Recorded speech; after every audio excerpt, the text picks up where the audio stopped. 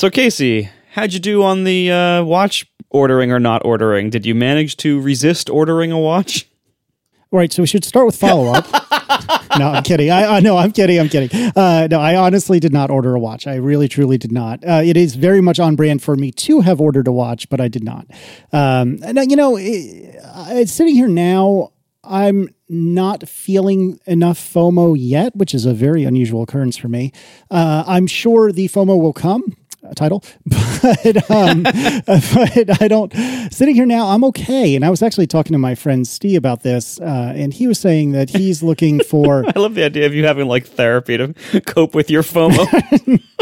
Well, no, I was talking to him because I wasn't sure if he and his wife had ordered watches or not, and so I was talking to him about what his plans were, and he had said, I don't really like any of the colors of the aluminum that much, and that's kind of put me at this impasse where I don't really know what to do. And I was thinking about it, and again, I haven't done like deep research on the color profiles or anything like that on these new watches, particularly the aluminum. But well, you couldn't until ordering time. That's true. That's also true. There were no pages up that would tell you what combinations there were, how much they would cost. Like there was nothing.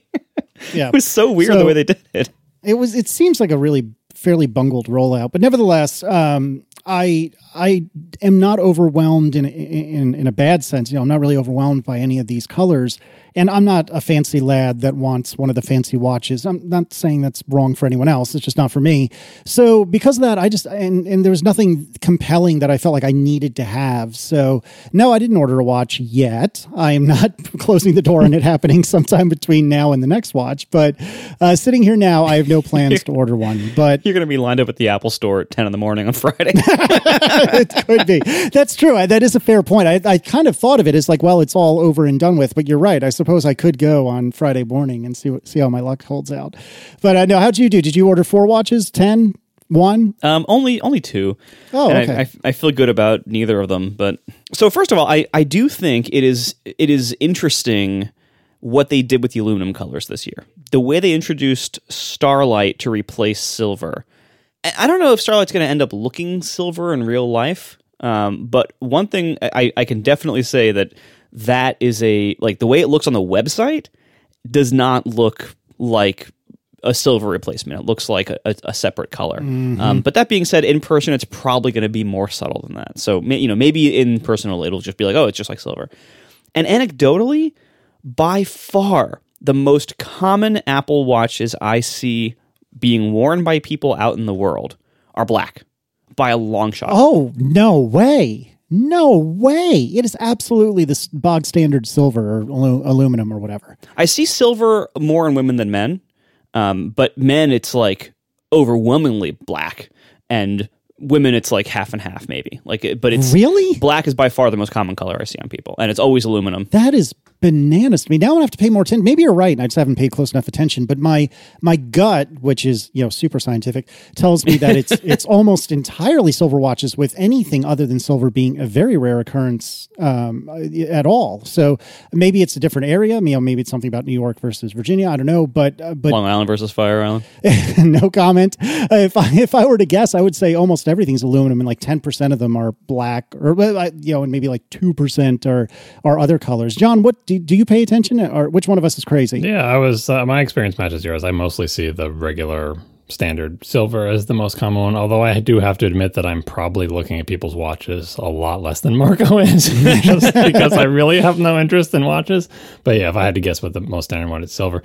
And I'm looking at the website when you're mentioning the Starlight thing. I'm going to guess that in real life, you're going to have a real difficult time telling Starlight from silver without having them literally next to each other.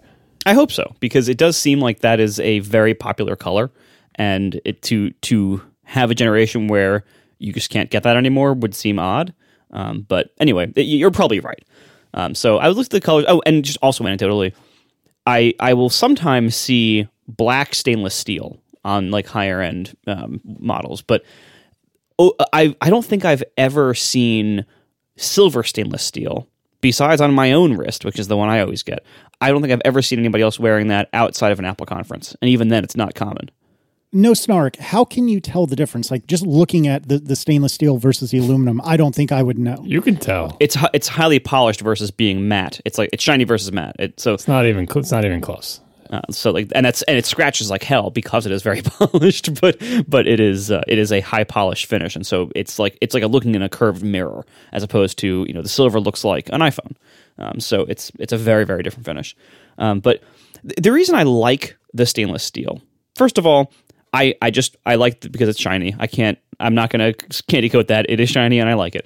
But also I find that I like Apple Watch color schemes that have a lot of contrast between the black top screen crystal and the case color. So the case color should ideally be like bright or light in some way for my preferences.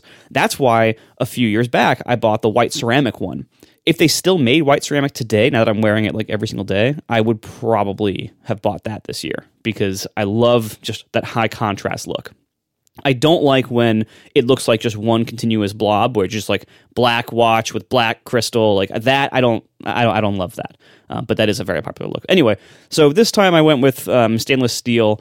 But that being said, literally later that day when I was running some errands on the mainland that day, and literally later that day I happened to be in an Apple store picking up some 30-pin dock cables for reasons I will get to some other time. What? Which they still sell. So I was in an Apple store, and I happened to see the titanium in the case, and I thought, oh, that actually looks pretty nice. So I don't know what I'm going to do yet. I'm probably going to stick with the steel, which is what I've always had. And the only reason, I'm telling you, I'm not super excited about this generation. The only reason I'm getting it is because the reviews and some more of the photos and videos that are coming out of it are confirming my suspicions that developers of watch apps who are concerned about their design should probably have one of these screens, because it does seem like there's like new layout guides, as I mentioned last week, that you can like align text to and everything, but text isn't the only thing on my screens, and I have a lot of controls on the screen, and I also work on a couple of complications for various things. So I kind of want, I need to have one of these screens. And so I can't just pass up this whole generation. And I could get like a cheap watch and, have like a cheap testing watch. Well, cheap, it's all relative. Have a less expensive testing watch. And then keep my stainless steel Series 6. But I have so many devices. I don't want to like have extras. So that was my thinking there. So I'm just going to replace my Series 6 with a Series 7 in either steel or titanium, whichever one ends up working best for me. And that'll be it this year. And I don't feel good about having spent this much money on something that's not a huge upgrade, but here we are. I did start sleep tracking, but that's going to be probably temporary. Can you unpack this 30-pin adventure, or are you going to just tease us and then walk away from it? Some other time. You're the worst. All right, let's just move on to some follow-up. Now, this is going to be eating at me the rest of the show. Thank you for that. No one asked me if I ordered any watches. No one cares about my watches. You didn't order a watch, except maybe for Tina. Yeah.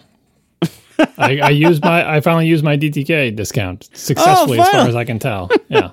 So it was pretty cheap once you take $500 off. She got the gold stainless because that's what her current one is, and she likes that. Cool. I'm sorry, John. Genuinely. And she did with the dark cherry leather or something or other. That's what she picked as her band choice. Not that there were many choices, but that's the one. I genuinely dropped the ball on that, John. I'm sorry.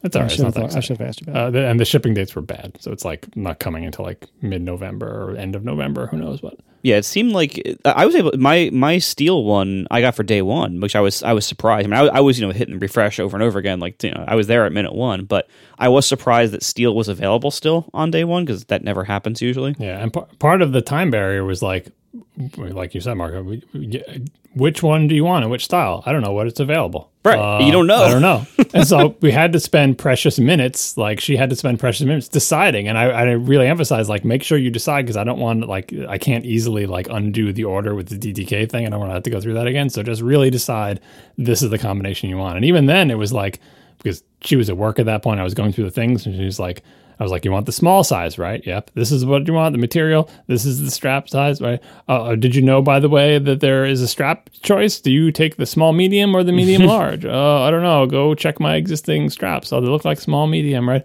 Apple Care Plus or not Apple Care Plus? Pay all at once or pay monthly? It's a surprising number of options when you're not the one ordering it.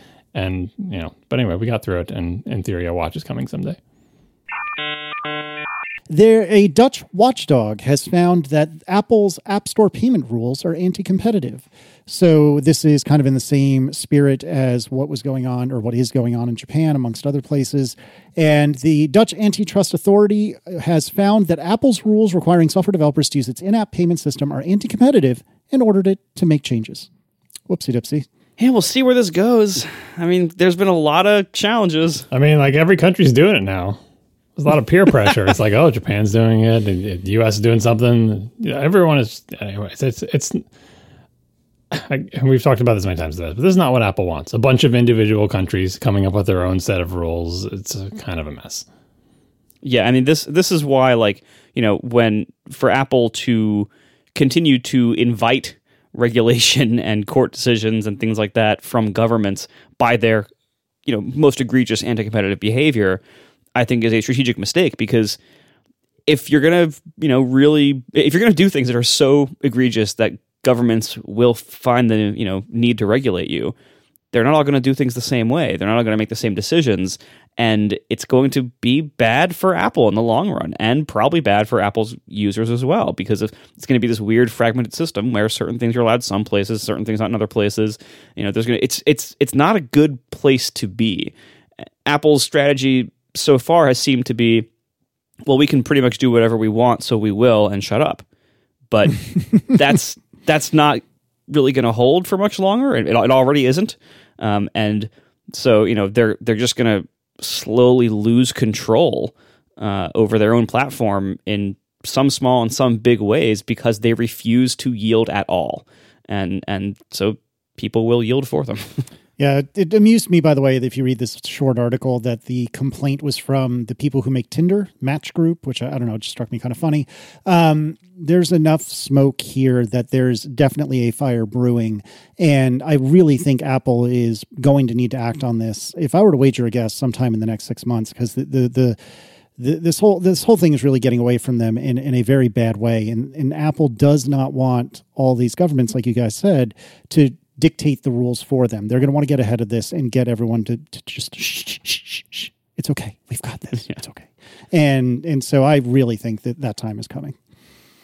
Moving right along, Microsoft Store is going to allow third-party app stores. This is a little confusing for me to parse, partially because I haven't used Windows in a long, long time. But if I understand things correctly, in the Microsoft App Store, you can then, from within that, download, or will be able to download, the Amazon and/or Epic Games stores, if I get that right. And then from within there, you can obviously buy and install software. But yeah, they're being a lot more forgiving, which would be nice. Well, when you're the distant third place app store, yeah, this is the kind of things you allow. And Microsoft, this is more blood in the water. It's like, we'll do what Apple and Google won't do. We'll let you have your own store within our store. Hey, why not? We just want people to buy things from the Microsoft Store. And it's not that weird. Like, if you think about it, in the pre-App Store world, where we didn't have these single company controlled places where everyone got all their apps, if you got a Mac, you could go download Steam. And Steam itself was its own little store. Now imagine, instead of just downloading Steam, you got Steam itself from a store, because it's basically the equivalent of just downloading it from Valve. It's not a thing that people are unfamiliar with. Like, the advent of Steam and sort of like these storefronts for vending, in this case specifically games, is something that people became accustomed to, and is its own problem. Like, Steam wields its own power over the gaming industry in a strange way or whatever. This is just sort of a, what do you call this? Nesting dolls, Matryoshka dolls, whatever. Yep, that's right. That's only the pirated dolls. That's the What is? I'm so old. I can't remember the.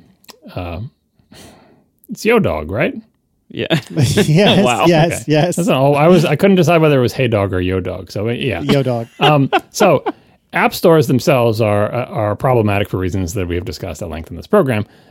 Gaming app stores like Epic Games Store and Steam are also problematic, and if you nest one inside the other, I think they multiply. I'll have to consult my mathematics textbook to find out if you multiply the probabilities, or do they get raised to the power of. But anyway, this type of thing where Apple is, and other game stores like Google, not game stores, other app stores like Google and Apple, they're sort of silently agreed upon practices are coming under the eye of various governments. And there's Microsoft saying, we have a store too, and we're nicer than those guys. Look what we allow. But I just wanted to underscore that beneath all of that is like, well, okay, so you're allowing this in your store, but then within Steam and Epic Game Store is itself a reaction to Steam flexing its power when Steam was like the biggest and baddest game in town. Epic was like, we're not like Steam, we're the good game store. But anyway, every one of these game stores just wants to be where Apple and Google are. So don't forget that as you download your store from your store. It also kind of sucks, like, as a user, like, I mean, I'm not a Windows power user enough these days to care to actually fix this, but every single time I boot up my gaming PC, I have to dismiss like 4 different stores' login screens. Oh, here's Steam, now here's GOG, now here's the whatever the Razer thing is. Oh, Microsoft has some updates for me. It's like, there's so much crap now. It's and I don't even, I mean, we aren't even necessarily free from this on the Mac, you know, in smaller ways. Like I have my Adobe updater running in the background. Now I have my Isotope updater running in the background. It's like, oh, come on. Like I hate having to first get a store for my store, and then I get the downloader from my store, and then the downloader gives me my app from my store, and it's like, oh my God, just let me buy the app and download the app directly. Like, for God's sake, like make this easier. And you know, this is one of the many reasons why I kind of hope we don't enter that world on iOS, because we can see on the PC like how kind of mediocre and annoying that world becomes. I mean, the flip side of that is what everyone on the PC would say. It's like, yeah, but if I want a game on PC, I can go get it wherever it is. And there is like the war between, you know, Epic and Steam of like trying to get the game developers to sell there, and Epic will take a smaller cut, but then they want the exclusives, and Steam is flexing its power to take more from game developers than game developers think is worthwhile. And then it's the question of who gets promoted and all that other stuff. But as a user, if you're on a PC and you want to play what we call a PC game, you can get it. Whereas if you're on the Mac, you're like, oh, well, if you're on the M1, you know, sorry, Steam hasn't, none of the games have come over to ARM, and 32-bit, deprecating 32-bit killed a bunch of games too. And, you know, can you even get that game store in your thing? Like, it's you get both. You get the freedom to choose from all these different stores, but if you really do, it sounds like in your case, actually want something from GOG and something from Steam and something from Epic, now you've got these 3 storefronts on your computer. And in general, the way they work is like, you can't, as far as I know, maybe someone who's an expert who knows better, I don't think you can delete Steam and still play games from Steam, right? So if you get a game from Steam, and you say, okay, well, now I'll just uninstall Steam because I've got the game, I don't think that's going to go the way you think it's going to go. And so, of course, they also want to auto-update, and obviously the being thrown the login screens and stuff like that, I'm sure it's something that you can go into Windows and, as people are saying in the chat, just disable the auto-start items or whatever the equivalent of login items is on Windows, not to be bothered by them. But yeah, that's the price of access to all the things, is all the things have access to you too. Yeah, like, and I don't, you know, having some kind of, you know, what in mobile is called sideloading and what on computers is just called downloading apps, like that is fine in the computer world. Again, I think in mobile I'm not a huge fan of that prospect, but in the computer world I'm fine with being able to download software directly from the vendors. That's great. What I don't like is having increasing amounts of middle people in the way. Like, that sucks. And what the industry needs is not more middle people. You know, it's nice to have something that's nicely integrated with the system. You know, we have the App Store, we have the Microsoft whatever store. That's nice for, like, you know, technical convenience sake, but otherwise, I don't want a whole bunch of different app stores that I have to admit that are all launching and running in the background and running their own DRM schemes and their own auto updater, and like it's just a pain and it's burdensome, and that's just not that. I don't think we're necessarily in a better place. Like, that doesn't make the world better to have 4 different app stores on Windows. Like, that sucks. That it's better off having just direct downloads. Well, it makes it better in some ways. I mean, if you think about why Steam became popular, because it was solving a real problem that people had. Do you remember when PC games were all their own individual installers, and how much of a challenge it was to get, say, the 3 games you want to currently be playing both installed, all 3 of them installed and working on your Windows PC at the same time? Because they all have their particular requirements. Oh, no, that wasn't the problem. The problem was all their terrible DRM schemes that would install rootkits on your computer. Or which drivers they want to work with, or what their updater is and stuff like that. So Steam came in and said, hey, you don't have to worry about that. You're no longer at the mercy of every single individual game developer's attempt to make an installer and an updater. Steam will handle all of that for you. And that's why users flock to it. And then, of course, enough users flocked to it that it gave Valve a tremendous amount of power. And that's where these problems all come in. It's like, every one of these things that was introduced was solving a real problem for somebody, but eventually, if you become the biggest or the only game in town, it's like you start seeing dollar signs, and now you start turning the screw on everybody, and developers start to not like you, and then you realize, hey, we have game players over a barrel, because of course you need Steam, because if you want to play games on a PC, you need Steam. What are you going to do? Individual installers for every game? Ha ha ha. No one wants to go back to that. So now you start messing with developers and throwing more ads in their face because you show it gets them to buy more stuff, right?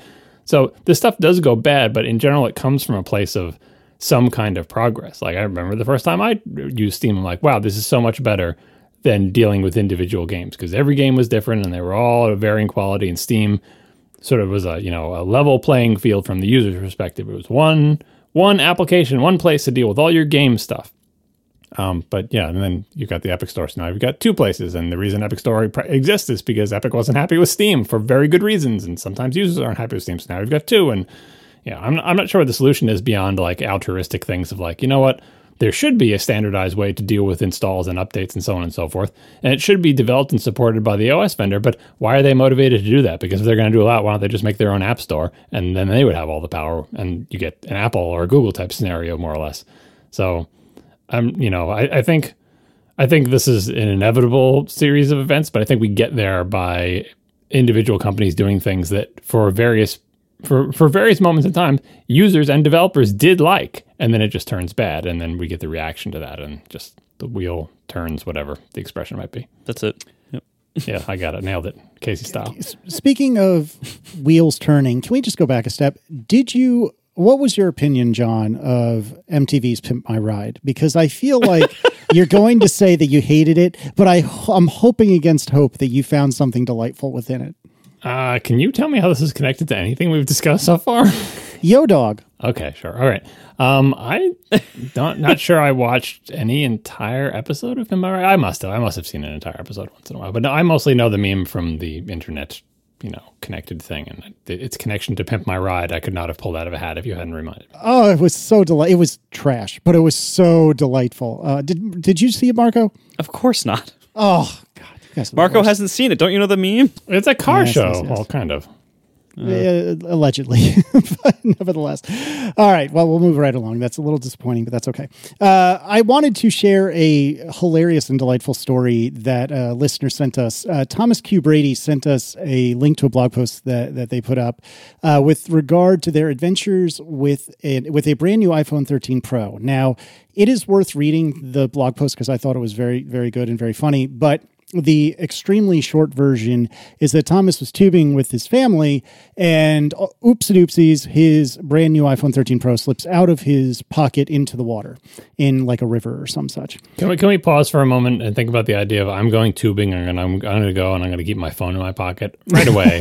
Right away, I'm saying maybe this is not the best life choice. Like I know people always want to be with their phone, but when you're going tubing on a river, maybe that's the time to think about not bringing your phone with you. This would have been a more appropriate time for a GoPro, but, that's neither here nor there. Nevertheless, Thomas writes, the next morning I took a backup phone to T-Mobile to get a new SIM card. I told the T-Mobile salesperson my tale of woe, and he and his colleagues said, you should talk to that Man Plus River guy. They told me of a YouTube celebrity that apparently now lives nearby and does scuba diving sessions looking for treasure and or people's lost items. This is like the beginning of a movie. It's like, oh, you got to go down to Old Man Peabody. It's like... Well, there should be a monster in the river that eats him or something. It's so true. But anyway, so long story, slightly shorter. The Man Plus River guy, whose name is Dallas, goes searching and searching and searching, and eventually his scuba tank runs out of air, and he says, oh, the heck with it, I'll grab my snorkel, and then he goes snorkeling to search and search and search and search, and eventually he came up with the phone. But what amazed me was, and this is now reading from Thomas's blog post again, the phone was still on. The battery still had 20% charge, probably thanks in part to a shortcut script that automatically enables low power mode when the battery falls below a threshold. I'm holding the phone right now. There aren't even any visible scratches. The only quote-unquote defect I could find of any kind between the moment when it was found and now is that the speakers weren't working. I could barely hear anything when I tried to play music or make a phone call. As they've dried out, even those seem to be coming back. The camera lenses, screen buttons, all fine. I took it to T-Mobile to get the eSIM reactivated and told them what had happened, that it had been underwater for 26 hours. They looked at the water damage sticker that's apparently visible from the SIM tray door. It's a white sticker that turns pink if it gets wet, and that's how they determine water damage. It was white. So 26 hours underwater. I wasn't entirely clear on how deep, but 26 hours underwater, and it basically works no problem. And so Thomas goes into a little bit about what's the IP rating? I forget what it stands for, but basically the rating is to how it can protect against ingress of dust and water and stuff like that. Is it ingress protection? I don't know. Yeah, like the IP60, whatever, Mm-hmm. Yeah, so the iPhone 13 Pro is IP68 rated. 6 is the maximum amount, which is, according to Wikipedia, no ingress of dust, complete protection against contact, so it is dust tight, so no dust should be able to get in it.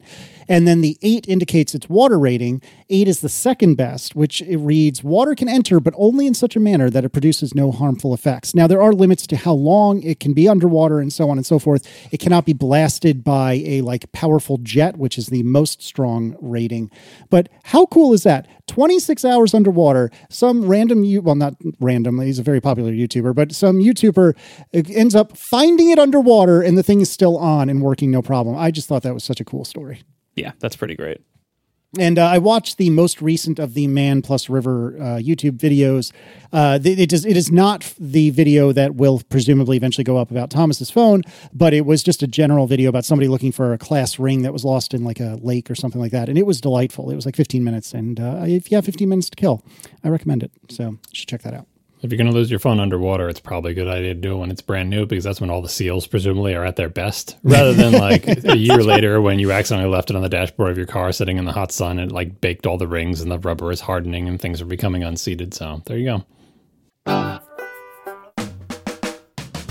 Moving right along, Sharon Lynn Falk writes do you want to handle this, John? This was with regard to larvae in dry pasta. So Sharon writes, any wheat-based product, this is so gross, any wheat-based product can harbor weevil larvae. They will hatch if it gets warm and humid. I learned this living in Florida and turning off the AC when I went up north for 3 weeks. Now I refrigerate my flour. And Sharon provides a link to pestshero.com where they talk about what bugs are in my pasta and which ones are safe to eat, which was super great. I don't think the link was from Sharon, but a lot of people sent in suggestions of different insects. I was trying to find a page to list them all. You've got your grain weevils, your rice weevils, sugar ants, flower beetles. I think someone had some Mediterranean, European moth thing. You can read this page, and yes, it does cover things such as, how do I know if there are weevils in my pasta? What happens if I cook and eat pasta with weevils in it? Read the page to find out. Oh, God. How about if there's any doubt, don't. Yeah, seriously. Yeah, that's the good. The thing of pasta is not that expensive. If you don't want to eat bugs, don't. But they're probably fine. Oh my God, I'm very disturbed right now. All right, can we move on? Please and thank you. And let's talk about what's going on Monday. Are you guys doing anything fun? Hopefully, this is an exciting for once.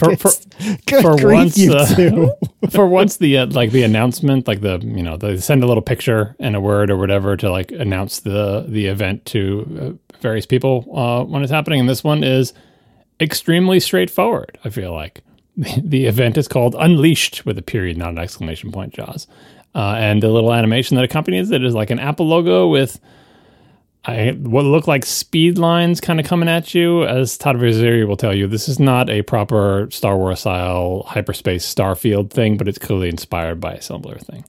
And Jaws, Greg Joswiak of Apple, tweeted a little animation with this thing, and the text of his tweet is "Unleashed!" exclamation point. These next 6 days are going to speed by. So fairly straightforward, no complicated reading here. Apple will announce things that are fast. And that's exactly what we expect. And they're going to apparently emphasize the fact that they're fast. And what is unleashed? Hopefully the M1 will be unleashed by adding more of it and putting an X on its name or whatever. So this is exciting. This is presumably the Mac event that we've all been waiting for. We talked a lot about laptops in the last show.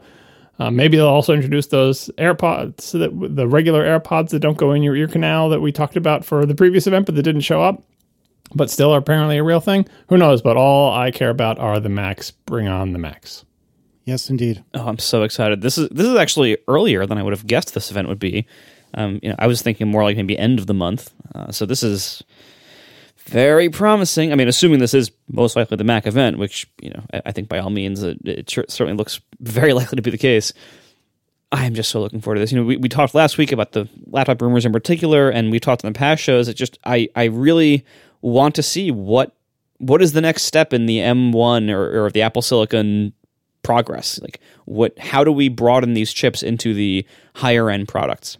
I personally have been full-time M1 user for almost a year now, and I love this chip, and this is the lowest end one. Like, this is the most likely the slowest and worst Apple Silicon chip that will ever be in a Mac. It's leashed. Right. It's on a leash. It's totally leashed. Well done. You want to get rid of that. And in some ways it is. Like, I've been using 16 gigs of RAM this whole time, and I could really use more of that. I talked about, there's only 4 high-speed cores. I would love more than that for the performance cores. I just cannot wait to see, like, what is the story here? And this might not even be the entire story, as we'll talk about next week. Whatever we get, and then whatever we still need to get. We're expecting things. We're expecting the laptops, basically, the MacBook Pro. What we don't really hear any rumors about, as far as I can tell, for anything imminent, is the Mac Mini that has more, like the bigger chip. We're not hearing anything about Mac Pro options, like the miniature Mac Pro that was rumored with the Mac Mini. There were a set of enhanced Mac Mini rumors. Remember the one with the magnetic? I don't know if we talked about it on the show, but it's like skinnier and it has a magnetic power cord, just like the new iMacs does, and it would have an M1X in it. I don't know if it's rumored for this event, but there were a round of rumors about that. With the Mac Pro, as usual, there's nothing where it's like, if other than they're like, oh, it's a half size one or something like that. So the Mac Pro, no one is expecting this event. I don't think people are expecting the Mini either, but at least there's a solid rumor and renderings and feature set that supposedly is in the new Mini. But yeah, this event, when they say unleashed, like, they've already done with the M1 Max, released the Macs that most people buy. The M1 MacBook Air, as we said. But if you don't know anything about Macs, you just want a Mac. We know you want a laptop because who uses desktops? Which one should you get? The M1 MacBook Air. It's amazing. Just buy it, right? But for the higher end things, for the people who care about their computers being unleashed, the MacBook Pro is the computer that, it's like Apple sells 2 Macs, the MacBook Air and the MacBook Pro. And every other Mac is like weird special interest groups like us or have any care about it all, right? And so this is the MacBook Pro event. And that's all they have to do is put out this MacBook Pros, hopefully, as described in our previous thing. Everything else, like, oh, I'd like a new Mac Mini. It's like Apple's like, yeah, everyone always wants a new Mac Mini. We'll do it someday. Well, but also I think the large iMac is also a question mark. Yes. That because they do sell a good number of those, and so that I think what we need to complete the Apple Silicon picture is the big iMac, the Pro laptops, and the Pro desktops, whatever that means. And I don't know how much of that we're going to get yet. If the rumors about like the Jade C-Chop and Jade C-Die thing from a few months back, if those end up being correct, and looking at what they did with the M1, I would assume that the high-end Mac Mini, the MacBook Pro, and the big iMac will all use the same chip. Whatever the M1X or whatever, the M2X, the M Plus, whatever that's called, I'm assuming all 3 of those product lines use the same processor. And then the only question is whatever the Mac Pro might use, which might be like 2 or 4 of those same things or whatever. Yeah, and I think it's perfectly fine. Like, kind of like it was fine for the M1 to be used everywhere it is, as we pointed out in past shows. Every machine that has an M1 is happy to have it, and it is appropriate for it, including the iPad. Like, it's fine. And those things that you listed, the high-end PowerBook, the iMac, the quote-unquote big iMac, and the faster Mac Mini, those can definitely all be well served by with the variability of the GPU cores. Because again, the rumor is you can get one with more GPU cores and less, right? But in general, the CPU is like, and I'll go back to our previous show where we talked about these rumors, right? That one feature set, including the RAM limits, including the rumored RAM limits, can serve all of those machines fine. Because if you get a big iMac and you're like, oh, but the big iMac can only hold 64 gigs of RAM. It's like, well, it's not the Mac Pro, and the Mac Pro isn't out yet, but that's fine for the big iMac. If it has 32 GPU cores and the normal big set of, CPU cores and maxes out at 64 gigs of RAM, that feature set is also fine for the MacBook Pros, and the Mac Mini would love to have. I mean, I don't know if the Mac Mini will get it or deserves it or whatever you want to say, because the Mac Mini is often neglected, but it would fit fine in that machine as well. And it fits with what we know of Apple's rollout, which is, let's just try to use the same chip in as many places as we can. And I think I would be happy with that whole thing. But for this event, I'm actually only expecting the laptops, and anything else I get is gravy. Yeah, I think the laptops are obviously the most likely. I bet we're going to get at least either the Mac Mini or the big iMac, and probably the Mac Mini. But we'll see. I'd be surprised if we got any desktops. I think they are the most likely. I'll be super surprised if we get anything that's not like just straight up computers. I'll be surprised if we get AirPods. Personally, I'm hoping for AirPods Pro because I think it's time for me to get a set, and I'm waiting and trying to resist up until the time that there's a new version. But I don't know. Nevertheless, I don't know. I have this. What was it? It's a year old or 2-year-old. 13-inch MacBook Pro. What was this? It was 2020, so it's a year old. It was one day before the Apple Silicon transition began. Yeah, basically. That's true, because I got it for that keynote, didn't I? So anyways, I don't have any problem with my laptop, but I don't know, and I don't even know why I'm more keen to update this than I am my iMac Pro, but I really would like to have a new 13-inch MacBook Pro. I know I've said this several times. I really don't want to give up on ports if I can avoid it. Just like a week or two ago, I had all 4 ports chugging on something. I think I had power, Ethernet, phone, and there was one other thing I was using at the same time. I can't remember what it was now. But I do occasionally use all 4 ports, and so I would like to keep all of them. And I would like to be able to do stuff in Swift UI in less than a calendar year, which would be super cool. But if there was a new iMac Pro, then I'm going to have a real uncomfortable conversation with Aaron about how I'm going to replace my entire computing life in one shot. So we'll see how that goes. But, I need it for my work. Well, and I can pull that card sometimes, but not always. Yeah. But nevertheless, you know what? Come to think of it, have I mentioned recently that you can go to atp.fm/join if you would like? Just going to throw that out there. But no, I'm very excited to see what's released next week. I think it should be interesting. I am trying not to get my hopes up that we are going to get the, longtime Apple user apology tour that we're all hoping for with, the SD cards and the HDMI ports and so on and so forth.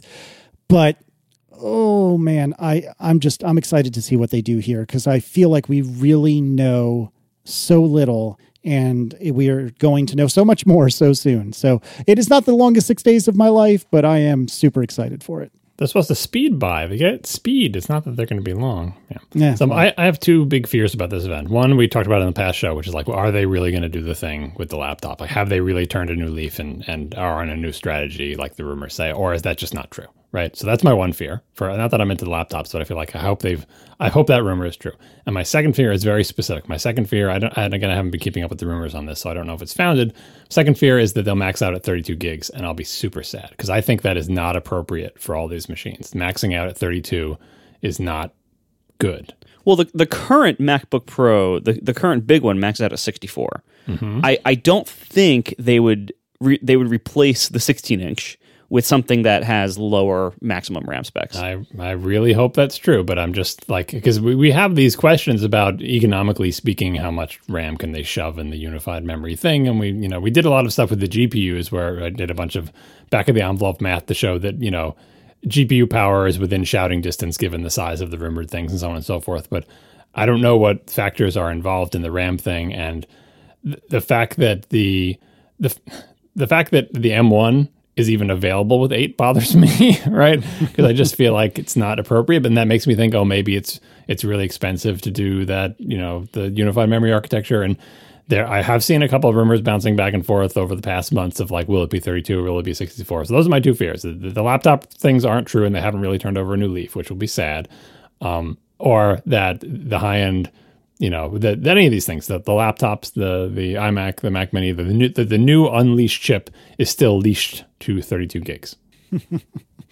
Marco, what would you be most excited to see? Like, if we really do get the apology tour, is the SD card that we may or may not be getting the most exciting? Is the death of the Touch Bar the most exciting? Like, if you could choose only one, what would you choose to make you just overjoyed? When the current M1 series of laptops, they basically swapped in the M1 guts and left pretty much everything else the same. And what that has resulted in is a almost ridiculous surplus of battery life, because they replaced the more power-hungry Intel guts with the more efficient M1 guts, but didn't change the battery sizes. And so as a result, my MacBook Air has ridiculous battery life and also no fan. Like that's awesome. I love that. My fear is that they will or have taken the opportunity now that they have, quote, surplus battery life, and maybe they decided to make them thinner and lighter and shrink those batteries down a bit. I hope they haven't, because having this MacBook Air with its ridiculous battery life has made it so that for the first time ever, I rarely need to think about my laptop's battery life. I can bring it, if I'm like going on an overnight trip somewhere, or even a weekend trip somewhere, I can bring my MacBook Air, have it just in my backpack, occasionally pull it out and use it, and just never have to think about it, and never have to plug it in for like that entire trip. If I left it upstairs, for a couple days, I know I can go to it and use it, and it'll be fine. It won't be discharged, or it won't be at like 10%.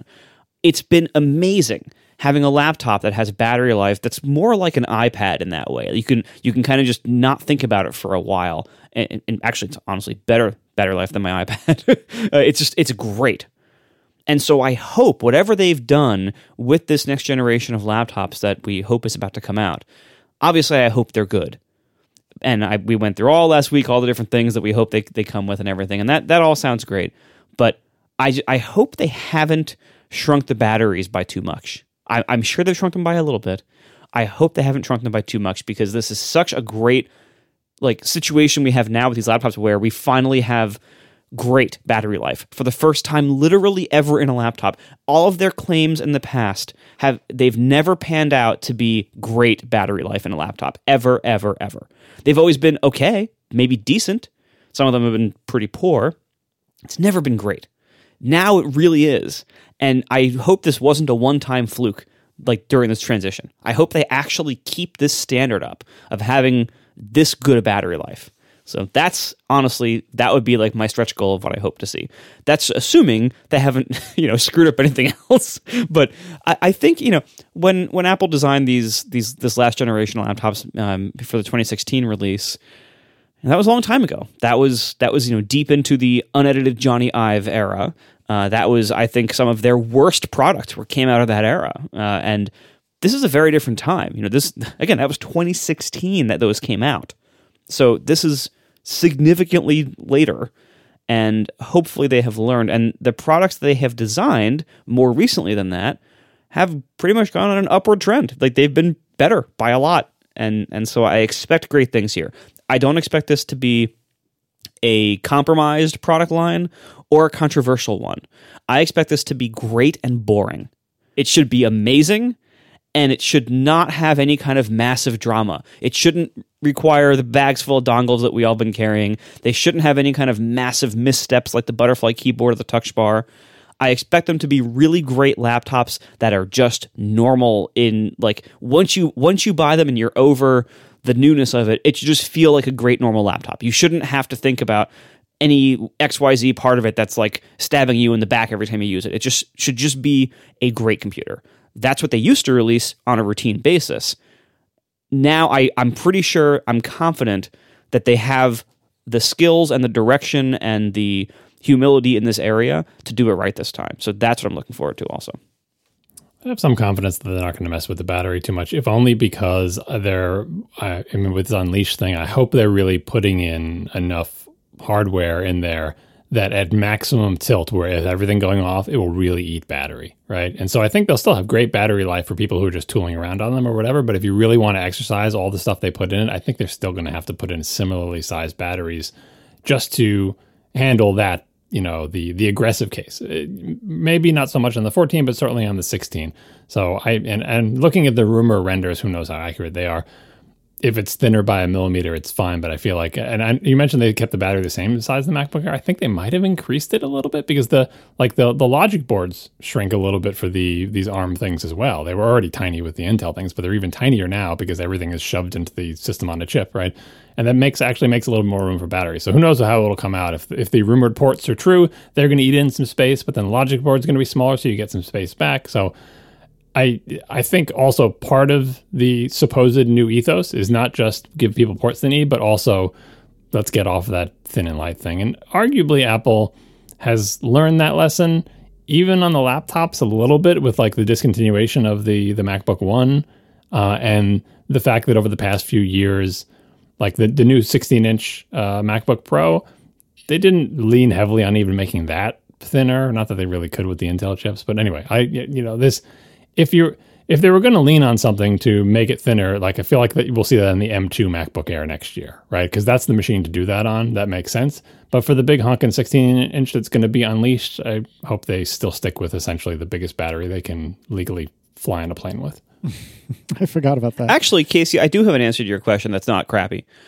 What would be my most like mind-blowing thing is if the 14-inch is fanless.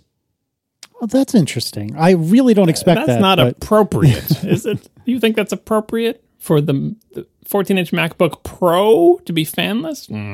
I don't think they will do it, but I would love it if they did.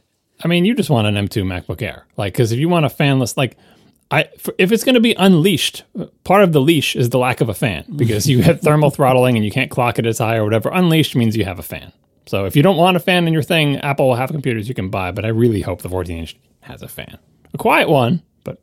You know. The M1 MacBook Air, which is fanless, and it's the only M1 computer that is fanless, it actually is not that much less performant than the ones with fans in actual use. Like if you look at the actual benchmarks and workload and load testing and thermal testing, it actually doesn't get that much slower than like, the Mac Mini or the 13-inch MacBook Pro that has it now. It doesn't have 32 GPU cores. Like I feel like the delta between full tilt and idling is going to be way bigger for these things. Fair enough. And also, in all fairness, the Mac Mini that I've been using as my desktop for most of the last year, it has a fan and I've never heard it. And so maybe this is just, wishful thinking. But the MacBook Air that is fanless, as we mentioned, that's an old case design. That design was never made to be fanless. And what they had to do to make it fanless. So there's these like regulations with safety, like with laptops in certain countries, that the bottom of the laptop that touches your skin in much common use when it's on your lap, that can't get above a certain temperature with sustained use, just for like safety and comfort reasons and certain regulatory reasons. And so the most obvious way, if you were going to cool a laptop down passively and you have this giant metal underside of it, the most obvious thing to do to cool it would be to bond the heat generating surface of the processor to that metal surface, because it's like a giant metal heatsink basically as the exterior casing of the laptop. But because of those thermal limits for comfort and health and stuff, you can't really do that. So what they did with the MacBook Air, if you look at the teardowns of it, it basically has like an air gap. Like there is a heatsink inside the laptop that does not touch the exterior of the case. It just basically heats up the heatsink and then the air that's in there. And, but air is an insulator largely thermally. Like it's not a great way to cool things passively. So if they redesigned the case of the laptop, I think there are other places they could dissipate heat. Maybe the screen lid, maybe some parts of the top decking that are away from the keyboard. I don't know. But what I'm saying is the M1 MacBook Air, which is fanless, is in an enclosure that was never meant to be fanless. If they design a new enclosure with that from the start as a goal, they could do it differently and they could potentially dissipate much more heat. Again, I don't think they're doing this for the 14-inch. I don't think they would. But I would love it if they did. I mean, again, you just described the M2 MacBook Air rumored. It's going to be a case designed to be fanless from day one. It's going to have higher thermal limits than the current one because it's purpose-built for it. It'll probably also be thinner and lighter. And the M2, if they crank it up, might even dissipate more heat than the M1 does just because now they have the headroom because they have a better case. But we'll see. There's only so many places you can chuck that. The place I mainly remember the heat going is, especially with like the original like PowerBook G4 and stuff, would be the piece of metal between the function keys and the screen. Like the piece of metal on the lower part of the case, that would get so hot. Which it's basically the right place to do it because you tend not to touch there, and it's not touching your leg; it's radiating into the air. But man, that thing would get hot. Probably even on modern laptops. If you just reach slightly above the keyboard to that metal, if you're really working your laptop, that'll get warm. I would love to have. First of all, no regressions, because you never know with Apple. Like modern Apple of the last year or two doesn't seem to want to step backwards like Apple of a few years ago often did. But nevertheless, I would like no regressions. But the other thing I think I would like in the spirit of Unleashed is let's get rid of those limitations that seem silly at a glance, that seem to be holdovers from the M1 seeming to be a largely iOS design or a processor built for iOS. And so an example of this is the limit of 32 gigs RAM. Or is it 16 gigs RAM? I'm sorry. They're currently limited to 16 gigs RAM and in the M1. And I believe it's still true that it's only one external display, except maybe the Mac Mini. Is that right? Or did I make that up? No, because you can, that's what they say on their specs page, but it's so easy to connect more than one monitor with these various adapters and dongles and stuff, which is not great, but it's not an actual limitation. It's a compromise, it seems, right? That you need to go USB-C to HDMI and HDMI to a monitor, and then you can go direct USB-C to a different monitor or whatever. Yeah, there are other ways to do it, but it's more annoying than it should be for sure. Yeah, and so I feel like those seemingly arbitrary limitations, or the limitations that seem to be because it was born as an iOS chip, I would really love for those to go away. It's not like, I almost never connect my laptop to a monitor, and in fact, if I do, it's usually sidecar. It's not a physical monitor at all. And actually, if I ever do, it's usually a television because I'm using it to watch a movie, when I'm traveling or something like that. So it's not something that would really fix a need for me, but it's just in principle something that I think is unfortunate. And I haven't lived with 16 gigs RAM in a long time, and I know that it's not all apples to apples on the M1 Max, but I would really, really find it difficult to buy an allegedly professional computer in 2021, in late 2021, with only 16 gigs RAM. I feel like I would want at least 32, maybe even, like John was saying, 64. I don't know. So yeah, I think those seemingly arbitrary limitations is what I would love to see go away. And in 2 ports, I'd like to see more than 2 ports. Again, a seemingly arbitrary limitation that is applicable to the laptops at least, that I would like to see go away. And if they can accomplish that, if this is really a chip that is built for desktops, or at least behaves like it, whether or not that's the actual history of it, I think that would make me the most happy. John, do you have any thoughts on this? I know you love laptops so much. I think I expressed everything I wanted to say last week. I just hope that the rumors about the new ethos are true and that these laptops really embody them. In terms of limitations of the system on a chip, that's another thing we mentioned briefly last time, and I'll reiterate now.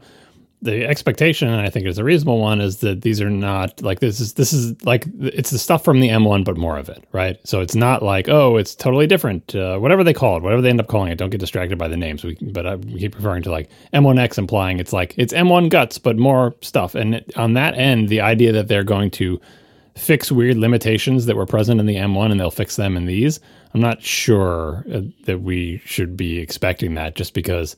This is what Intel has always done. The first chips that come out are not the Xeons with the new cores of the new architecture. It's the smaller and cheaper ones, and they build up to the Xeons. And so that's what Apple's been doing.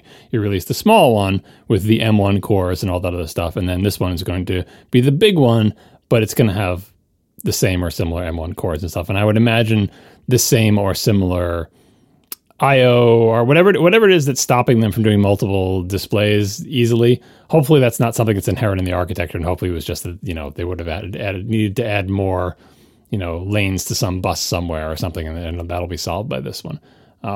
If the chips in these Unleashed things really are all new cores, if it's the A15 cores, for example, or the A15 GPU cores, which as we covered in past shows are actually different as well, I will be very surprised by that. And what it will do is it will make the M1 seem like this weird stopgap, right? They just had to get something out the door ASAP. And so they gave you the M1, but really they were working on these Unleashed ones that essentially have A15 cores in them.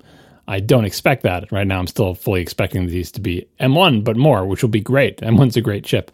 But I think that kind of dictates the feature set. Whatever stuff that was, if it is M1 guts, whatever stuff they planned on with the M1 guts, you're going to get that, but just more of those guts. So as a final question before we move on, and let's start with John, what is this chip going to be called? Just for bragging rights, and assuming there's only one chip, which maybe there won't be, but what are they going to call this chip that they're announcing Monday? I mean, I have not been keeping up, so I'm just going to go with the boring old M1X. Right, we're already trying to make the shirt for it, so please let it be called M1X because it'll save us a little bit of work. But yeah, Apple can call it whatever the hell they want, but M1X is what I'm thinking of it as in my mind, for the reasons I just stated, that I expect it to be the M1, but extra. Marco? I'm also going M1X because, we talked about this before. A lot of people think, maybe this should be the M2, the M3. but I think that's what future years' chip lines will be. I don't think the bigger core version of the M1 will be called the M2. I think the M2 is next year's chips, or it's like the chips that come out next spring that are based on the A15 or whatever. And it's possible. One thing that we haven't talked about, it is possible that they might skip M1X, and these new chips might be M2 based in their naming, because maybe the new chips will use A15 cores instead of the A14 cores that are in, or the A14 based cores that are in the M1. So it's possible that that M1X might never exist, and that maybe the M2 goes in the most of these things, or maybe they start out with M2X, and then we get the M2 in the spring with the MacBook Air update that's rumored. Who knows? But I think the most likely outcome here is this is the M1X, and it's based on the M1 cores from last year, but more of them in larger chips, and that the cores that are based on the A15 updates this year are possibly coming in future products. I think it's going to be M2 or M2X or something M2 derived. And I'm saying that for a couple of reasons. First of all, the M1 was, roundabouts of this time last year. And second of all, the what is it, A15, right, in the new phones? There's so many of them, I can't keep track of them. So the A15 in the new phones, as we've said plenty of times, is not an earth-shattering difference from the 14 that preceded it. And what if the chip team, which we know has suffered some losses over the years, what if they were focused on these new chips for these new computers? And so I'm going to go out on a limb and say that this is going to be a bespoke computer chip, not just something that was derived from an iPad or an iPhone chip. And it will be called M2 or M2X or something along those lines. Now, speaking of the A15, one thing that is a possibility here is because the Macs are in such low volume compared to the phones, it's possible that these Unleashed chips, whatever cores they use, might use the new, whatever was it for, N5P or whatever, like the new refined TSMC 5 nanometer process that Apple is using for the phone chips. And I say that just because the volume is so low. Why not? Why not use, if there's you can just carve out a tiny little sliver of spare capacity. I think I just saw some rumor that Apple was stepping down its iPhone orders because of whatever. You don't need much of a percentage miss on iPhone prediction to say, oh, and now we have enough capacity to cover all the MacBook Pros, because most people don't buy MacBook Pros. They buy the cheap laptops, right? Those are the big sellers. And in the grand scheme of things, the numbers are so small compared to iPhones that I really do hope that these chips are built on the new process, because, as we talked about last week, part of what makes the A15 good is you get a free 5 or 6% clock speed increase for no increase in power because we improve the process. That's great. That is a great example of Unleashed. Oh, we get speed for free and we don't burn any additional heat? Yes, please put that in the MacBook Pros, and then also crank it up even higher. So I really hope these use the new process just to, goose them a little bit more, regardless of what cores they use. All right, Marco, you have in the show notes something very interesting. Marco's new Dropbox setup. Tell me about this. Yeah, this is a pleasant little surprise. People a few weeks ago started recommending to me this new Dropbox client called Mistral. And it is an open source Dropbox app that runs on Macs and Linux. I've been using it myself. I uninstalled Dropbox from my Macs, and I've been using it on Mac and also on Linux on a server that I run that hosts my blog, because it's a Dropbox-based blog engine. And Dropbox forever ago, they had a Linux CLI version of their client. It broke constantly, and my blog just hasn't worked for a while. I've had to write things by rsync and SCP, and it's been a mess. So anyway, so I've had this running now for the last couple of weeks, and here's some reasons why you might want Mistral. So, first of all, it is very, very basic. It does not support some of Dropbox's more modern and, broad or esoteric features that if you first got to Dropbox because it was a folder that syncs, this does everything you want. But if you came to Dropbox for its collaboration features and, hey, let me suck all the pictures off of every device you plug in, like that kind of stuff. I don't think it does any of that stuff. But what's great about this, so first of all, Dropbox's native app, as far as I'm aware, is still not Apple Silicon compatible. Or not compatible, rather, but it still runs in Rosetta. Like, it still is not compiled for Apple Silicon. Again, I could be wrong. They always say, "Oh, there's a beta. You go here," and then I've tried that, and it's still always running Intel binaries. So, the Dropbox app on your Mac today, if you have an M1 Mac, you're running Rosetta. That might be the only Rosetta app you're still running, at least continuously. So that's overhead number one. Number two, Dropbox recently is an Electron app. So as we've discussed, that has a very large disk and memory footprint. To give you some idea, after I had I did my laptop first, and then I had Dropbox running on my desktop, and I restarted both machines. They were both fully synced, and their memory footprint, Dropbox was using 740 megs of RAM. My goodness. And Maestro was using 118. The Dropbox app, disk space-wise, was 421 megs. Maestro's app is 45 megs. So it's 10 times smaller on disk, and what is it, like 5 times smaller in RAM? It is very lightweight, and that, to me, for something that is running continuously on my Mac, on all my Macs all the time, it feels like I have removed a small burden that was just constantly pegging one CPU core for some reason, or just the amount of RAM that's using is inexcusable, right? So Maestro is great for that. It is Apple Silicon native as well as Intel native. The Linux version I'm now running is also great. Was super easy to install. It's a Python based thing, so you need to install some weird Python stuff, but it was in Modern Package Manager, so it's fine. And it's configurable. You can tell it where to put the folder and everything. The only things I really found that were lacking about it didn't transfer over things like whether my shell scripts were executable, and certain whatever extended attributes on Macs tell it like this bundle is actually something that you shouldn't show the file extension on. So any logic file I have in there will show the .logicx extension that normally shouldn't be shown. So there might be like some extended attribute stuff that it's not transferring properly. But as a file transfer thing, it's been fine. It's been fast. The shared folders update just fine.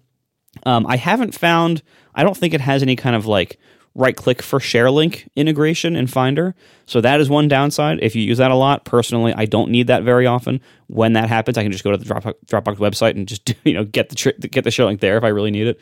So it isn't that big of a loss for me. But it's been great. I feel like my computer, this is probably psychological, but I feel like my computers are faster and less burdened. If nothing else, I trust this. It's a very simple open source app. And Dropbox, with their own client software, I do not trust them at all. The Dropbox app has declined over the years to be both technically less sound and far less efficient, and also to be creepy and to try to take over more and more parts of my system in weird ways. They try to play tricks to get you to give them your root password. They play tricks with accessibility stuff. It's weird what they do. And we've talked before. I really have been so turned off by what Dropbox has done with their client apps in recent years, and Maestro really removes most of that. There's nothing bad about Maestro at all. It works well. The things it doesn't support are things I don't really use, and so it's great. I can recommend it. Looking at their Linux documentation, and they talk about raising the limits for iNotify, which lets me know that they're using iNotify for their change detection, right? Oh, by the way, if you don't have iNotify installed, it won't install it for you. So install iNotify tools in your Linux box before you install Maestro. Learn that one the hard way. This is a problem I think we talked about years ago, or maybe I wrote about in my macOS 10 articles. The problem you're faced with is, let me know when something happens with these files, and it's a lot of files. And you could do it with polling, which is I'll just check constantly. Did anything change? Did anything change? Did anything change? And that is incredibly inefficient and destroys your battery, and you don't want to do that. Nobody likes polling. So you need some kind of OS facility that says, how can I tell when crap has changed in the file system without constantly polling? iNotify is one of the many features that does that on Linux. I guess it's the one they chose here. It's fairly modern, and it basically lets the kernel know, because all local IO goes through the kernel, and so you can say, "Hey kernel, if anyone does anything to any files anywhere, you're going to be involved in it. And so just so you know, this set of files, tell me if anything happens with them, call me back, or whatever. And so now you don't have to poll, you just have to wait. For anybody who does anything to the file system, their code will eventually enter the kernel, and the kernel will say, oh, if this is one of those files they're supposed to be watching, I'll then send the notification. So it's efficient, it's good, right? But as you can imagine, you can't tell the kernel, hey, kernel, if anything happens to any of these millions of files, let me know, because now the kernel's like, oh, I have to keep track of these millions of files, and every time I do anything to a file, I have to check if it's on this list of millions, and it's a pain, So there are limits in the kernel. There is not unlimited kernel memory, lots of fixed buffers or whatever. So that's why there is a limit in Linux that you can adjust to say, how many events am I allowed to have? How long can the queue be? How many things can we watch? So on and so forth. So if you have a really big Dropbox, as this documentation says, you may need to adjust those. The reason I bring all this up is, on the Mac, there is no iModify. The Mac has its own multiple facilities for getting changes about files. One of them is FS Events, which is what Spotlight uses, and what I think Dropbox uses as well. There's also KQ, which is kernel queue, short for kernel queue, which is similar to iNotify. There's at least one other facility that I'm not remembering the name of. But on one of the sins of Dropbox on macOS is that historically, and I think still, it has done what is described as drinking from the FS Events fire hose, which is it just kind of wants to say, I'm going to hook into FS Events, and I just want to see everything that happens in the sort of the least discriminating way possible. FS Events isn't that granular, but if instead of saying, just show me what happens to the Dropbox folder, it's like, nope, I'm going to watch the fire hose. And so literally every single piece of file I/O that happens in the entire system, the Dropbox application, at least in the past, and I'm not sure about right now, in theory, had to watch at least go by and go, nope, not interested in that one. Nope, that's not for me. That's not in the Dropbox folder. Nope, not for me, not for me. And that can be expensive, even though it's mostly just like seeing notifications go by, getting sent to it, and disregarding them. That's why you might, if you go into Activity Monitor, see like FS Events D or whatever the hell that process is called, not burning your CPU, but using CPU. And you're like, Dropbox isn't doing anything. Why is it using any CPU? Oh, it's watching every single file system event go by. So I do wonder what this apparently Python-based thing uses on macOS to watch for events. It's probably not polling, because that would be terrible. It could be using FS Events in a more limited fashion. It could be using KQ for all I know, or it could be using that other one that I can't remember that macOS has.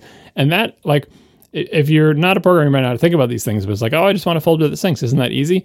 This particular problem of, hey, let me know when something happens so I can do a thing, is actually one of the harder problems, because if you have millions of files in your Dropbox, your choices are like the naive choice of like, oh, I'll just check all the files. Well, checking a million files is incredibly expensive. And when you're done checking, you just got to start checking again, because by the time it took you to check, tons of things could have happened. That's incredibly inefficient. So you have to use some kind of OS-provided facility for checking for changes without polling. All of them have limitations and caveats and costs to using them. It's better than polling. It's better. It's not as costly as polling, but there is some cost. And so that is one of the main challenges of making a good magic folder that syncs across the network, is finding a efficient way to check. And also you want it to be reliable. You don't want to miss events. If Marco, puts something in the folder and says like, and then he sees the little, Maestral thing sync, and it's like, oh, great, it synced my change and it's done. But what if it didn't? What if it missed something because its event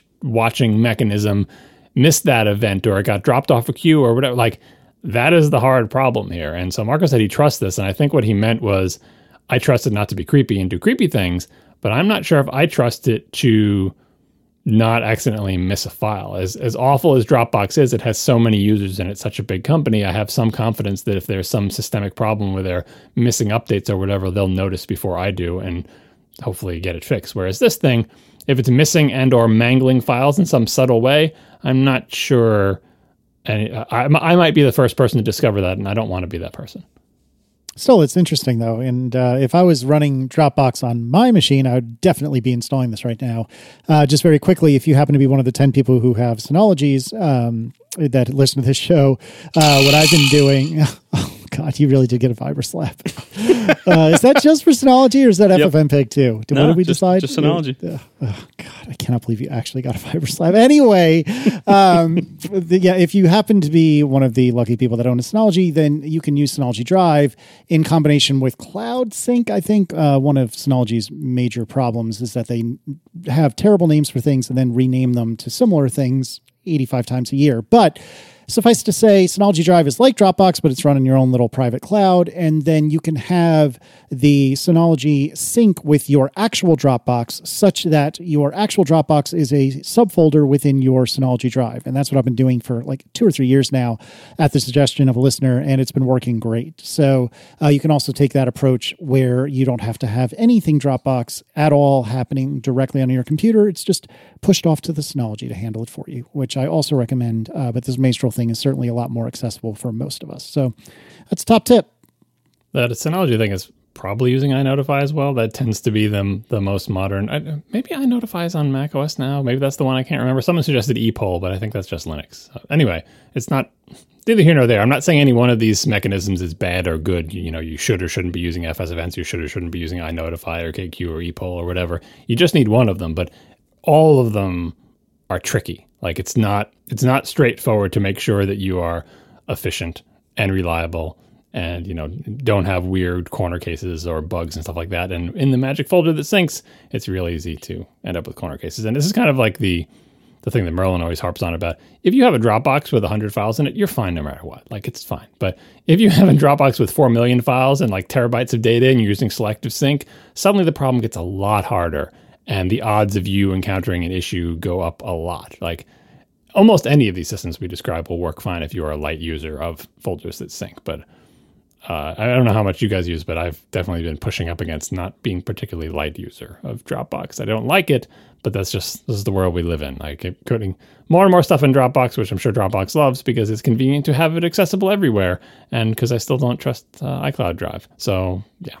I mean, for whatever it's worth, my Dropbox it's just under 7 gigs, and it's 13,000 individual items. And because the reason why my entire blog CMS is hosted in my Dropbox, and there's like at least one text file for every single post that's ever been on my site, and so there's a lot of like files and folders and images and stuff like that there.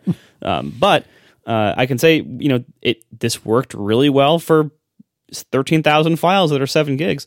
One other thing that I forgot to point out that you might want to use Maestral is that the way it works, the mechanism by which it works is it's just using Dropbox's API.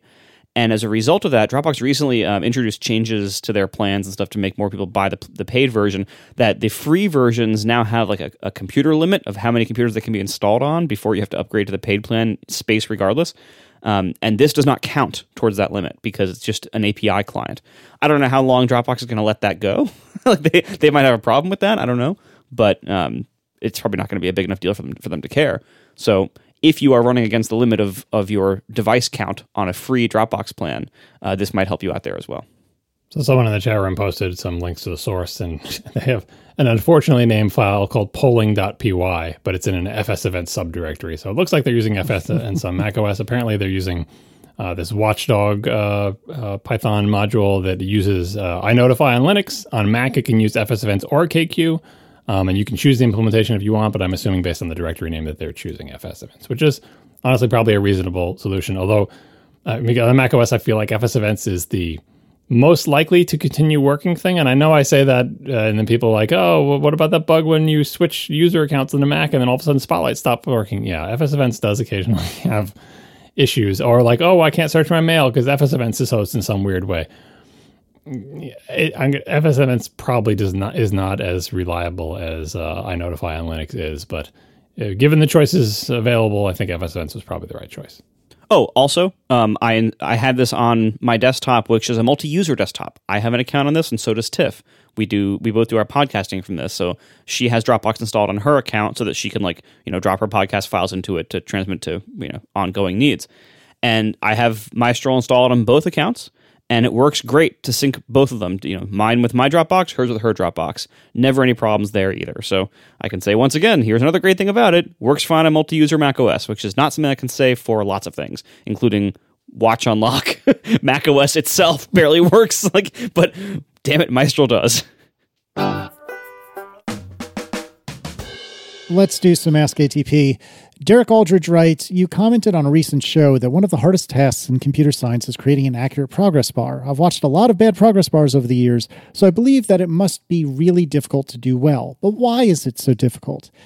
I was thinking about this before we recorded, and the answer I wanted to use was going to rely on like spinning platter hard drives, and that's obviously not something we need to worry about quite as often anymore.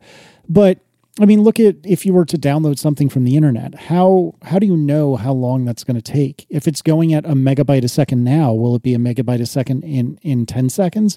What if it goes from a megabyte a second to 100 megabytes a second to 1/10 of a megabyte per second? And there's no real way to predict that. And that's just one silly example of why, especially when you have any sort of input or output, any sort of I/O, it gets really hard really quick, and you can't really reliably make predictions. But I don't know, John, I'm assuming you put this in here. Do you have a more scientific answer than that?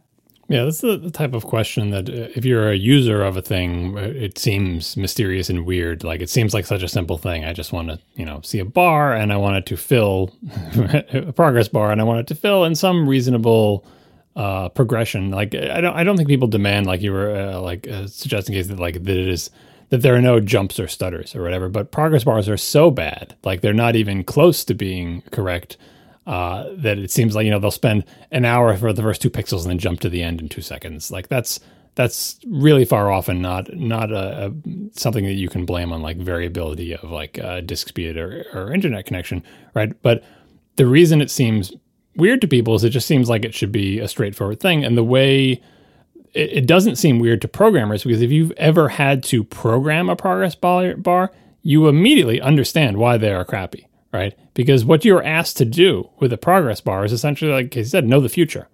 And you can't know the future, right? And you don't know, like, not only can you not know the future about how things are going to go, very often you can't even know what it is you're going to be asked to do. Think of like an installer or something, right? The installer knows roughly what it has to do, but if there's any step in the installer that involves like cleaning things up or preparing the way for a thing or whatever, you don't know what you're going to be faced with. Say you're upgrading something and you have to clean up an old version. You don't know where the old version is installed, or if there are 7 old versions that you have to get to. You don't even know how much work you have to do yet, right?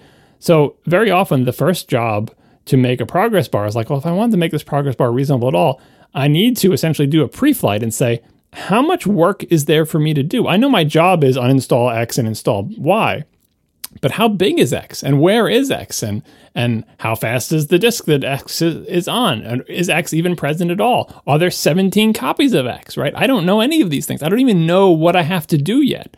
And so you'd have to go out and wander and say, okay, should I take the time to or say, your job is to delete a bunch of stuff. Should I take the time, like the Finder seems to, and count how many files are in the trash first before I even start the progress bar? Because otherwise, empty trash is a good example. Oh, you should know what you have to do. Why don't you just measure the speed of the disk and just do it? It's like, well, how many files are in the trash? Okay, counting the files in the trash can be really fast, or you might have literally 4 million files in the trash. Counting 4 million files takes a non-zero amount of time. Now, how do you show the progress bar for counting 4 million files? You probably don't, because you don't know how many you're counting. So how can you put up a progress bar? You have to count before you can even know how to put the progress bar in. And this cycle just repeats, and it's just a fractal of itself. It's just nested thing within thing. You don't even know what you have to do, let alone how long it will take to do it. Now try making a progress bar. Like the boot process of a computer is similar, which is why for various times in the history of macOS has essentially had a progress bar that's just like, look, don't pay any attention to what we're actually doing during the boot. Just show a progress bar that lasts roughly the length of time that the last boot process lasted. And if we get close to the end and we're not done yet, just make it slow down. Like, it's totally fake. Like, they don't even try, because what you will find if you try to program this is pre-flight is often the most expensive thing you're going to do. And it's better not to pre-flight. And it's like, don't prepare to go, just go. Don't prepare to move out, just move out from Spaceballs or whatever, right? And that's often what they do. They say, I'm not going to try to prepare, because I know if I have to count up all the things, or meticulously figure out the list of things that I have to do, that might take longer than doing the thing. And no one wants to wait twice as long so the progress bar can be slightly more accurate. Just start going and just start filling the progress bar. And, if there are 5 steps in this installation progress, then have the progress bar. I've done step 1, I've done step 2, I've done step. Doesn't matter if step 3 takes 2 hours and step 1 and 2 take 30 seconds. This is just how we decided to do it. You know why? Because we can't pre-flight this crap. So it is understandable as soon as you try to implement it, but from a user perspective, it's like, doesn't the computer know what it's doing or how long it's going to take? And the answer is no. The computer doesn't know because humans don't know because it's unknowable. And figuring it out, knowing it, is often one of the most expensive things you can do and just slows everything down. Nobody wants that. So that's why I don't use empty trash in the Finder. I use RM-RF from the command line because RM-RF does not pre-flight that crap. That's the most John thing I've ever heard. I would also add, other reasons that progress bars are often so bad. There's a lot of these days network involvement in the things that we are waiting on progress bars for. And not only are networks, potentially fickle and unreliable, things might fail in the middle and have to be retried. Bits of data might not make it and have to be resent. Things might time out. But also, when you're operating over the network, you're dealing with 2 unreliable conditions. Your end of the network, where you might be like moving with a cellular connection, or even just moving throughout your house on some weird Wi-Fi setup, or somebody might turn a microwave on next door and blast out the 2.4 gigahertz spectrum, and then that makes all your devices like reconnect and have problems. So there's you have your own unreliable network, and then you have whatever's going on between you and whatever server you're talking to, and then that server could have like spiky performance depending on the load that it's bearing at the time. So there's all sorts of unreliability there. And then finally, I would add, to provide a progress report back to the user is more code.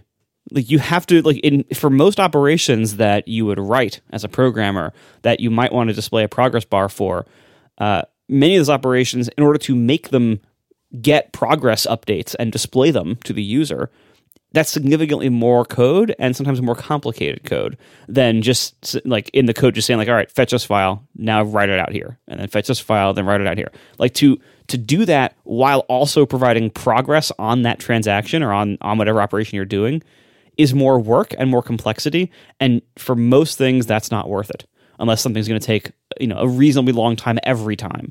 And so most programmers are just going to skip that part and just say, all right, write the file here and tell me when you're done, and that's it.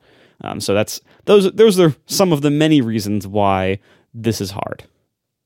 A common programming practice, which I think is a pretty good one, is like do a thing and then basically say, if I start doing a thing and it turns out it's taking more than X seconds, now go and throw up a progress bar, which I think is usually a good UI, because if it happens instantly, very often, especially in the olden days, but maybe less so now, it would take more time to instantiate, create, and display the window with the progress bar in it than it would do to do the actual thing. So still to this day, lots of applications, I think good Mac applications will just try to do a thing when you ask. And only after 1.7 seconds elapses or whatever their timeout is, they'll say, this is obviously going to take more than 1.7 seconds. So throw up a window, put a progress bar on it or whatever.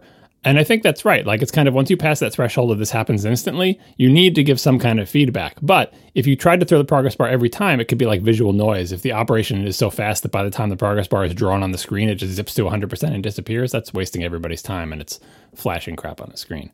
One more question in the chat room about this was, in the specific case of counting up files, like, why doesn't every directory just keep track of how many files are in it, and so on up the tree, so that you would never need to count files? You would just ask the top level directory, hey, how many files are under you?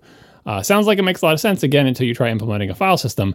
That's actually pretty hard to do, because that would mean that every time something adds or removes a file, everyone's fighting over updating the count of files, and you really need that not to get out of sync, because if it's out of sync, it's useless to you. You need it to be in sync all the time, but you don't want to pay the contention overhead for it. That said, APFS, as we have discussed on past shows many years ago, has this feature, ostensibly, where it does have a way to keep track on a per directory basis how many files are in it. And remember, we're talking about when this feature was rolling out, it's like, this will be great, because now when we go to the storage screen on iOS, it won't take a year and a day to show us what's using all the storage, because it won't have to like crawl the whole file system. It'll just know this. I don't know what happened to that feature. macOS doesn't seem to use it. I think it's still there. Maybe, iOS's storage screen also is just as slow as it ever was. maybe for other reasons. I think that is still a feature of APFS. Like part of the great features of that is like we found a way to do this that doesn't cause huge amounts of contention and it actually has adequate performance. So we're going to, and what that means is you can do this fast directory file count thing. That I think it's there. I think the APIs are still for it. Probably someone will find it and send it to us, and we'll have it in the show notes next week or whatever. But the bottom line is, if the OSs and the software don't use it, if like the common APIs don't use it, it doesn't really matter that feature exists. So if that feature does exist and is reliable, I really hope more parts of macOS and iOS start using it. If it's not reliable, please continue not to use it, right? Because it's really important for the answer to the question of how many files in this directory to be accurate. Not so much for the emptying the trash finder. Just empty it, please. All right. Tom Jacob writes, what's a good car blog to read to keep up with the latest in car technology? Preferably one that plays nice with my favorite RSS reader, NetNewsWire. I don't really read any, to be honest with you. I just get my news through, people in Slacks or through Twitter. I'm assuming, John, that you have some good answers for this, though. So tell me, please. Really, we've answered this one a couple of times with people ask every few years. Like, I'm still a old fuddy-duddy. I still get Car and Driver magazine on paper, and I read it on paper, and I like it. Car and Driver does have a website, and they do have an RSS feed, but it's not good. It's not a good RSS feed. It has like the title, and then like not even a description, but it's got the title and maybe a few words, and then a link to the article. So technically, it works with NetNewsWire. But yeah, if you're looking for a car magazine, I like Car and Driver. Jalopnik is another website that I often find myself going to, but honestly, I don't know enough about the website to recommend it specifically. I just do know that on Twitter, kind of like Casey, I see links there occasionally, and I go and read them. But in terms of the writing about cars that I can relate to, that I think is not entirely scummy and slightly less, Anyway, Car and Driver. That's my suggestion. They have a website. Check it out. I used to read Autoblog years and years and years ago, and then mostly gave up on it. And if I were to choose one, I'd probably choose Jalopnik, but I don't really read anything with regularity. I do watch a couple of YouTube channels. I've given up on Doug DeMuro. I just found that I didn't really like his style anymore. What is it? Straight Pipes is pretty good. Savage Geese is good. I personally really like regular car reviews. I know that that is a very polarizing channel, and not everyone will like it, but I really, really enjoy it. Those are three off the top of my head that I can think of. But I don't know, John, do you have any that you would like to add? I know you do there's a lot of rebuild ones that you enjoy, but Alex on Autos is less objectionable, let's say, than even Savage Geese, I would say. I enjoy Savage Geese as well, but their opinions don't always match up with mine. But Alex on Auto is very sort of straightforward. It's kind of what I think of as like a spiritual successor to Motor Week, Owings Mills, Maryland, 21117. Yeah, that's Motor Week is still on. It's still on. They're still doing it. But if you wanted to see like a YouTube-ized version of that, Alex on Autos. He does very thorough, very long explorations of cars. He's got his own weird opinions as well, but it's less about him and his personality. And I think his format is more like Motor Week. It's just like, look, we're gonna sit in all the seats. We're gonna look at all the things, and it's anyway. Doug DeMuro is definitely a thing. Very often I just go on there to see the cars, but yeah, he's definitely got a shtick. 539. I can never remember the stupid channel. What's the 539 M539 restorations? Yeah. Oh, that's my guy. Yep. That's my the one and only car rebuilding channel that I will endorse. It's the guy. I think he's like, is he Croatian or Slovenian or something? But he lives in Germany. M539 is because he likes the what's the E39 M5? Yeah, the E39 M5 is his big car. He's got a bunch of them, but he rebuilds old BMWs. He is amazing and great, and I love all his rebuilding. And I know so much about everything that will fail on BMWs now. Which is basically everything. Many things. Oh, BMWs from the 80s and 90s, that is. Marco, I know you're going to have a lot of answers for this, so please do share. Yeah, okay.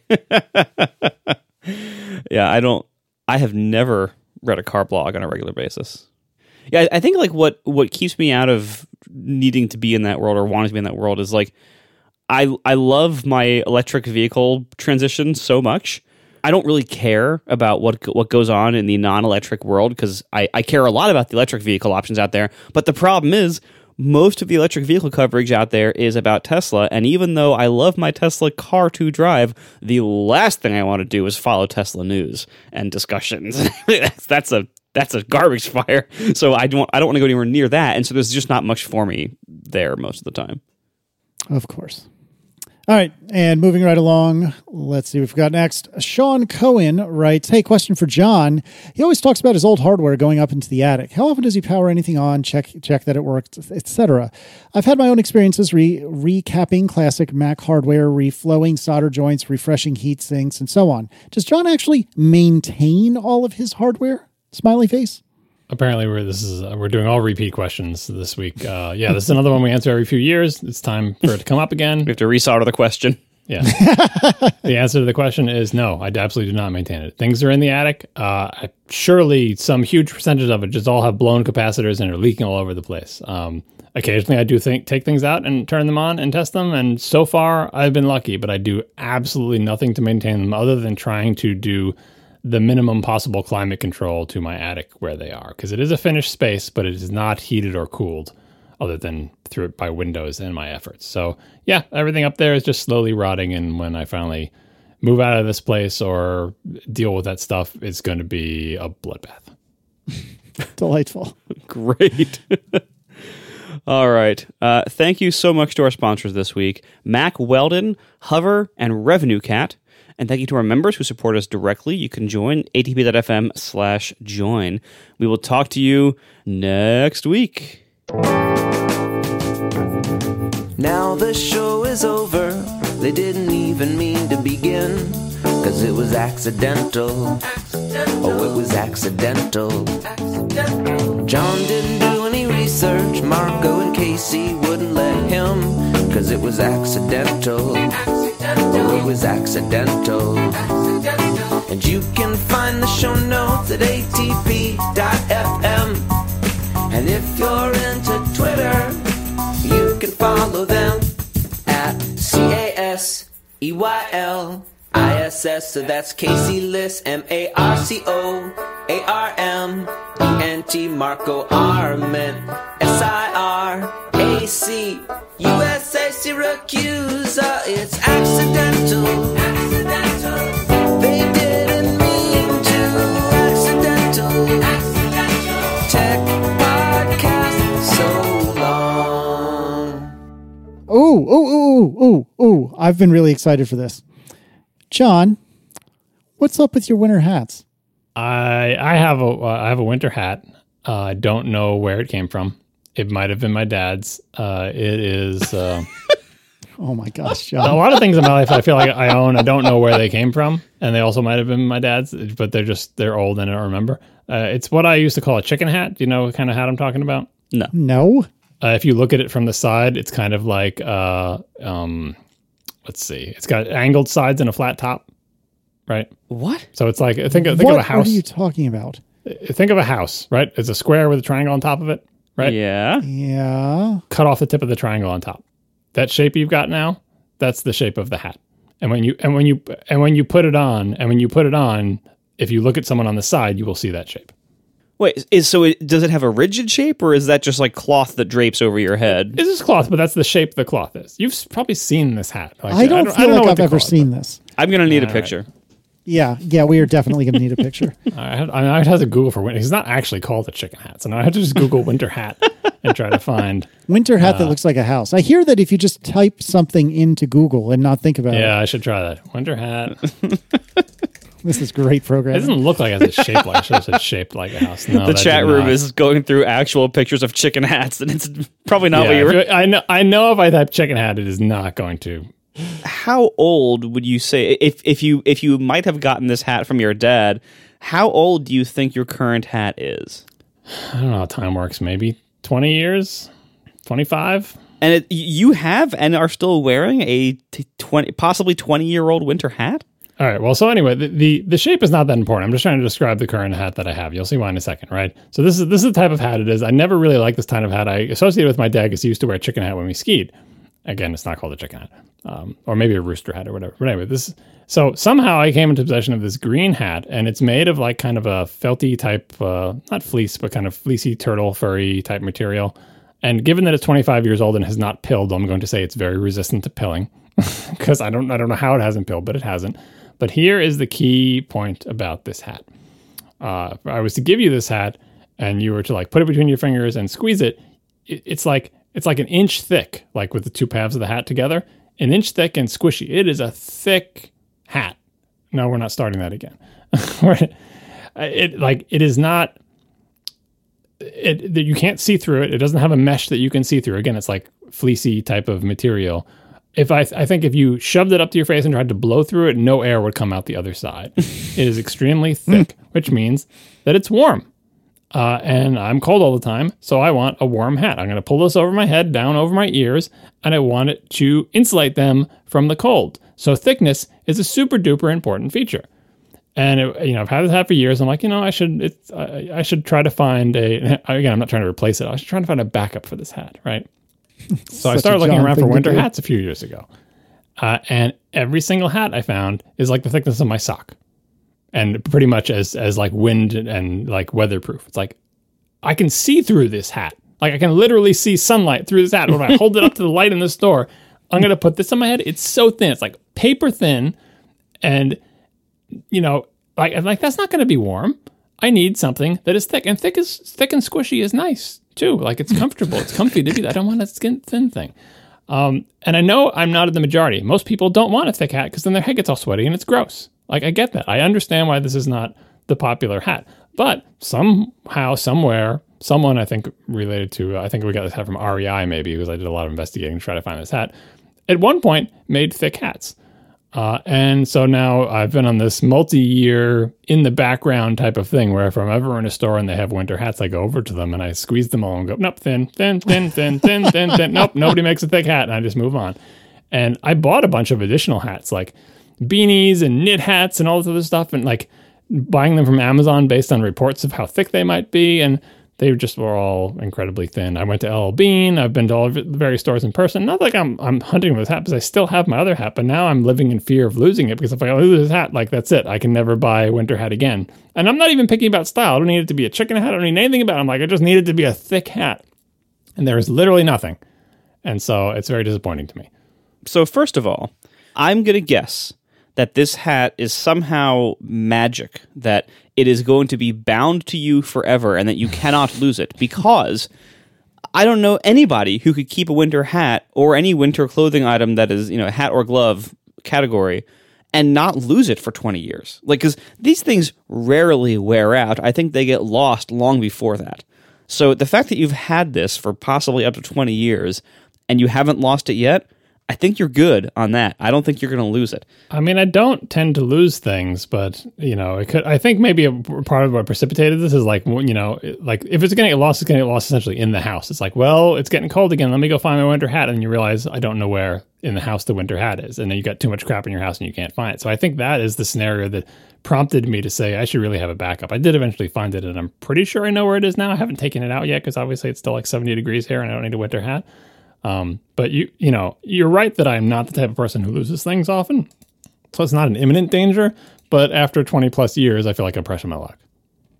So I would say also, the two areas you might want to look at are number one, wool area.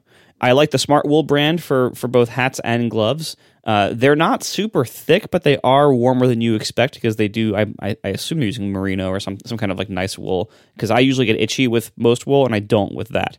This is not wool, and I don't want wool. Well, but I'm saying like that's an option for higher weight to thickness ratio. Another thing to consider is if you look at the fleece category of hats, there's many of them. That tends to be warmer also because it is substantially less breathable than these kind of looser knits that you tend to see like on the most common winter beanies or whatever they're called. The part that has they pull down, you fold up the little flap.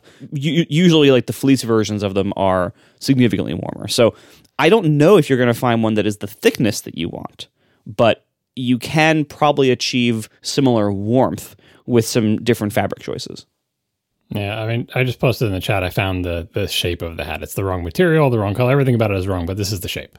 And I found it by searching for 80s ski hat, and I came up with 80s wool ski hat. So maybe it totally was an 80s thing. So anyway, look in the chat. Do you see that shape? Yeah, I've seen this before. And the whole idea is that like your nose would be facing either the left or the right.